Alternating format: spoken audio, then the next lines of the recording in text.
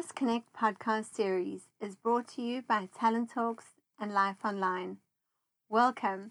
I'm Karen Cole, Editor-in-Chief of Talent Talks and Life Online.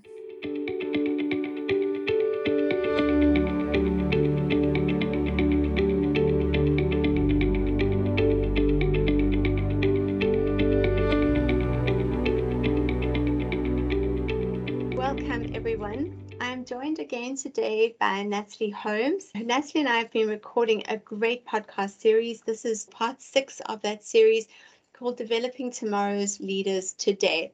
So Natalie, I'm thrilled that you're joining me today again, and specifically today's session in which we're really going to be focusing on developing those core leadership skills. So welcome to our session today, and really looking forward to you sharing your wisdom. Thanks, Karen. Nice to be back. Fantastic. Before we start, would you just like to give us a little bit more information about the program that you run for young adults? It's called the Future Leaders Development Program, and I found that there's this big gap between the world of work and the world of education. And our mission is to help youngsters bridge that gap and so that they're better prepared for the future. The other thing we found is that going forward, how do we prepare our kids for the future? We don't know. We can't predict what's going to happen. The world of work is changing rapidly. Things like TikTok. TikTok's only been around for 3 years, but we can't imagine a world without it. So in 3 years' time, what's going to be there that we don't know? So we look at preparing the kid for the road rather than trying to predict what road they're going to be on. And that comes down to a lot of self-awareness, goal setting, and just general understanding of themselves and knowing where they will make their biggest impact and where they can add value in their life and career going forward. Fantastic. And I think that is just so important, because the future that kids will step into, I don't even think we can start imagining what that's going to look like now. It's just No. it's just insane, the pace of change It's very and quick. just what's being developed. But today I'm so excited that we're going to be really discussing how best to marry our goals with organizational objectives and how to achieve our visions through career development. And those are massive things, and particularly the age group that you're working with at the moment. How did they even begin to tackle a subject like career development? In bite-sized chunks. It's difficult because we can't predict, and the only way is to prepare them, giving them an assessment where they understand where they make the biggest impact, what energizes them, where will they add the most value, and then working back from that. Okay, so I know I'm really good at strategizing. Like, I'm great at research, I'm great at collecting data, and I know that, then I know in any industry where I will add value, and giving them that self-confidence to go forward, to be able to know, this is me, this is what I'm great at, and this is what I can offer you. My oldest son has recently been through the interview process and getting a job, and they do still ask that, what are your strengths and weaknesses question. And for a young person to be able to sit there and go, these are my strengths, I'm great at this, I know, just that level of self-awareness, it's great for their self-esteem because they know themselves. It's not them sitting there floundering and going, cook, I don't know, I'm good at this. It's that ownership and that self-confidence within themselves that sells them into the job or into the position. So for me, the best way to prepare them is for them to know themselves. Yeah, I think that's critical, because there's so much disruption in every field, actually, that we cannot actually keep up with what is changing, and there's almost whole professions that are being Yeah. automated. So I Yep. think what you've mentioned here, that ability to know myself, know what I'm good at, know where my strengths are, but also to be able to put that lens on it in terms of how does this add value into organizations. I think that's the critical component there as well, is understanding the value you could add or the role that you could play within an organization. Yeah, exactly. And it's not specific in, I'm going to tell them exactly what career they should be in, because if you are great at innovation and ideas and creativity, you can do that whether you're in IT or in landscaping. It's just knowing that gift you have and where you can add that impact, have that impact, and also what energizes you. It's something that you will enjoy and be good at and thrive doing. And for those younger listeners or parents that are listening to us today, what advice can you really share with them on how best to guide the selection of a suitable career? Yeah, again, I think that understanding where you will be able to add the most value or your biggest impact and contribution, and knowing that is where you'll have the most value in any industry. And it's key to finding out where you can forge a career path. To our younger listeners, I would just suggest you get an assessment where you find out where your natural inclinations lie, so that that's me, that's my thing, that's my niche. And to the parents, I would suggest give them opportunities to explore their different talents and interests. And we're only young once, and there's only a small window available to us where we have no financial commitments or obligations. So it's an ideal time to explore and experience and be exposed to stuff. I'm actually a very strong proponent for a gap year. I imagine having a year where you can experience a bunch of different things and figure out what you enjoy and what you have a natural talent for. I mean, what a great opportunity. I wish I'd done more of that. In fact, one of the things I would like to work on is a gap year program where you have a year of experience. So it's an experiential gap year, and you can be exposed to things like sales or community service or creativity, like different things where you can figure out yourself and what you like. So yeah, for the parents, I'd say if they get to the end of school and they don't have a set idea on what they want to study, don't force it. Give them that experiential time, because what a gift to figure that out. Absolutely. I think that's so important, but I think, like you've touched upon, it needs to perhaps be a little bit deliberate. And I think that's what most parents are terrified of, is I'm going to have this teenager lurking on my couch for the next 12 months. Yeah.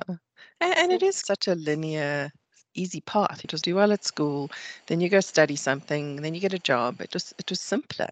Now it's just not that linear anymore. And there's so many different career options. So how do you figure that out? Absolutely. And I think youngsters of today seem to be a lot more purpose-driven. Certainly when I was younger, it was about doing well, getting a job, and getting paid for it. That was the purpose that you found, was the salary at the end of the month, right? Yeah. Nowadays, we're a lot more aware, or certainly young people are a lot more conscious of who they want to work for, why they want to work for them, and essentially how they would derive more satisfaction from that role. Are you finding the same thing?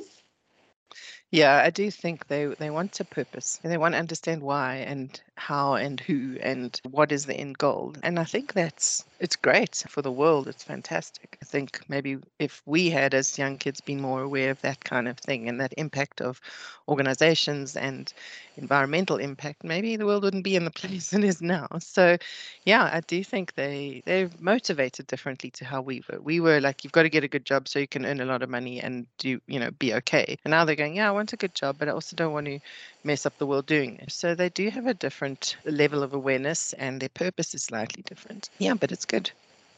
Absolutely. And they also don't seem as prepared to do whatever it takes. So they won't compromise on a lot of their own values or their own kind of boundaries. As when we were younger, going into a job, you did whatever was required to perform. I find that young adults today are not as willing to self-sacrifice for those roles, which is obviously causing a big rub with patients.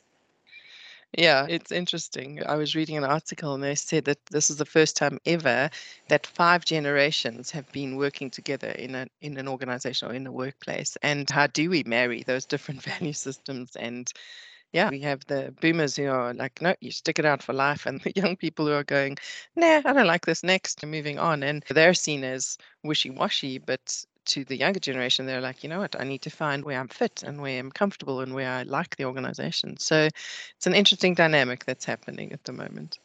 Absolutely. And in your programs, tell us a little bit more about the techniques that you employ specifically to assist in the career development planning process. I know you mentioned that there's an assessment that you do, which to me would sound quite core to that. Yeah, so our assessment is called the Young People Index, which is a product of the GC Index company. And what it does is it measures you in terms of energy. So what energizes you? What, if you had a to-do list, on that to-do list, which is that one thing that you're like, oh, I can't wait to do that. And the rest are like, oh, don't want to do that. Like for me, filing, it's my absolute bane of my life. Like I hate it. It's not because I'm not good at it. I am very organized, but it's what actually fires me up. And that's what this assessment measures. And then, yeah, in terms of career development planning, we keep that in mind, and that forms the basis of the whole program.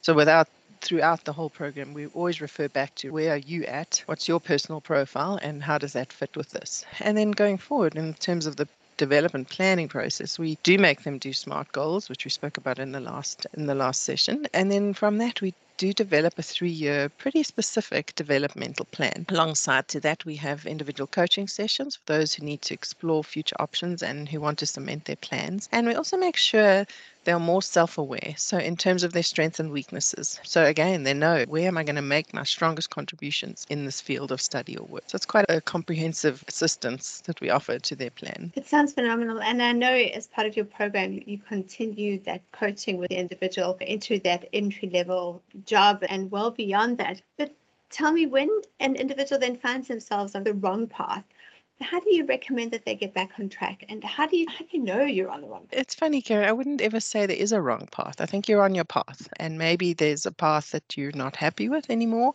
but then it's a path where there's only been learning. And I think if we're self-aware enough and in tune with ourselves enough, we quickly pick up on the paths that don't suit us or what we don't like about that path, and then we tweak them. So for young people who feel they're on that wrong path, if you want to call it, my advice would be to take stock, evaluate what you have enjoyed, what you've learned, what you want to change, and then make a shift. And once you can do that, we can look at paths going forward that seem to be better suited to their natural inclinations. The assessment looks at what energizes you. And if you have that under your belt, it's not competency based, it's not personality based, it's purely based on what you have a natural preference or inclination for. And that's where they should focus it. And I think if you're on a path and you feel like this isn't right, or I'm not enjoying this, or it's sucking the life right out of me instead of making me feel energized, then it's time to reorganize, reshuffle, make a change. When young adults are experimenting in the workplace and there seems to be job hopping, for instance, I think that can be quite difficult for parents to look at and think, what is this going to actually look like on my child's CV? How are they going to present themselves when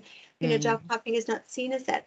But I think what you've mentioned is really valid in terms of this is the time for experimentation. So maybe release yourself from that judgment. But then I want to question, because in the last episode we spoke about grit and that young people were struggling to develop that grit.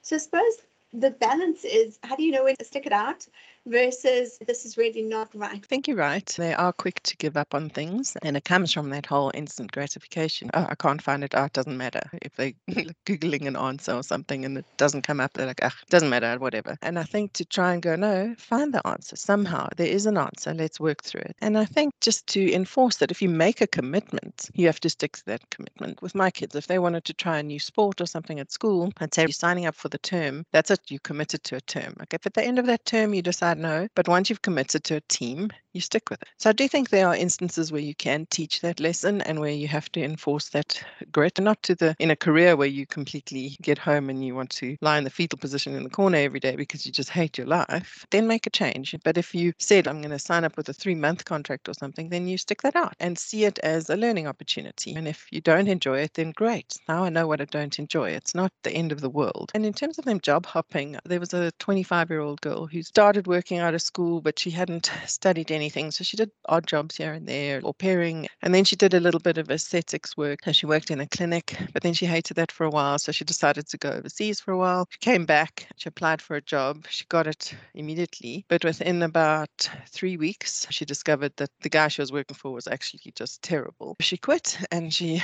went for another interview. And in the interview, they actually said to her, like, your CV's looking a bit odd. You've had a couple of jobs overseas. You had a couple of jobs before you left. Like, you just seem to have just hopped and hopped. And what does that say about you? And in terms of your commitment? And her response was amazing, because she said, instead of seeing it as a negative, she said, it tells me that I know what I'm looking for. And when I find the right thing, I'm going to stick with it. And I've had all these experiences. And it was quite a refreshing way, because like you say, the boomers are going, you're unreliable, like you flip-flop, you job hop. Do I want you? Because you seem to be so hoppy. And she said it was all learning for me. And now I know what I want. And this is the job I want. And I know if it fits all the crimes, I'm going to stick. And it was like, she didn't see it as a negative. She just was like, of course, because I'm still looking. And he was like, it was just fascinating how from different generations that grit is seen differently or interpreted differently. Yeah, I think that's an amazing perspective. Yeah, it was great. Natalie, you offer a growth club for your program participants.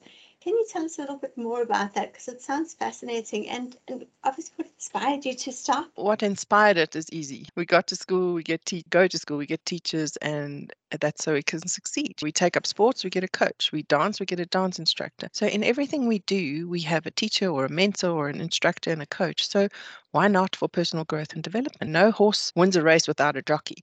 No person can be extraordinary without coaching. So my Lifetime Growth Club came about because I feel like at every stage of development, and I'm talking from about 11 years old, right through to retirement, we need help to navigate each stage and each challenge in life in terms of your developmental milestones and the challenges you face. So from young, 11-year-olds, we look at where they are developmentally and also what they're facing with. And often they're dealing with navigating bullying and the beginnings of self-awareness. Then we get to adolescence and they need a little bit more security around who they are, what they believe in. That's the age of experimentation and discovery and figuring out who I am. And also in terms of vocationally, they're choosing subjects. They're making career choices. They're deciding what to study in a tertiary level if they're going to, or what kind of industry they want to go into. What further education do they want to do? And then once they're through that education level, we get to entry level work, going into internships or to entry level jobs. How do we help them? They need CV building skills. They need interview, like mock interviews. They need to understand the interview process, putting together some sort of personal and career development plan,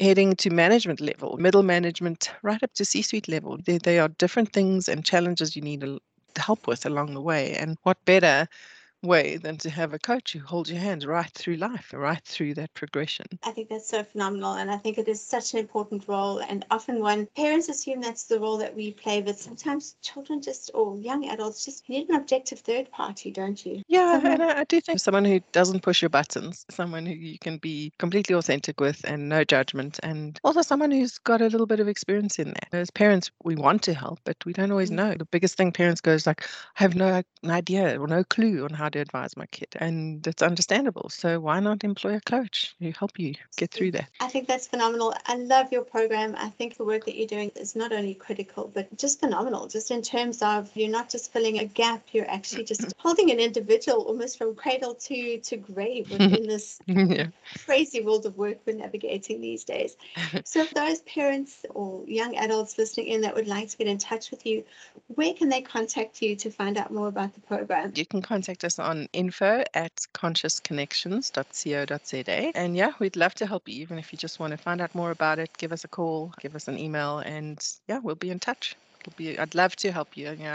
I do love what I do, Karen. I think there's this niche and this need, and I think it's just exciting. And having had kids who are coming up into these phases, it's so vital that they have someone or something to help them through this process. Fantastic. Natalie, thank you so much. Thank you for having us.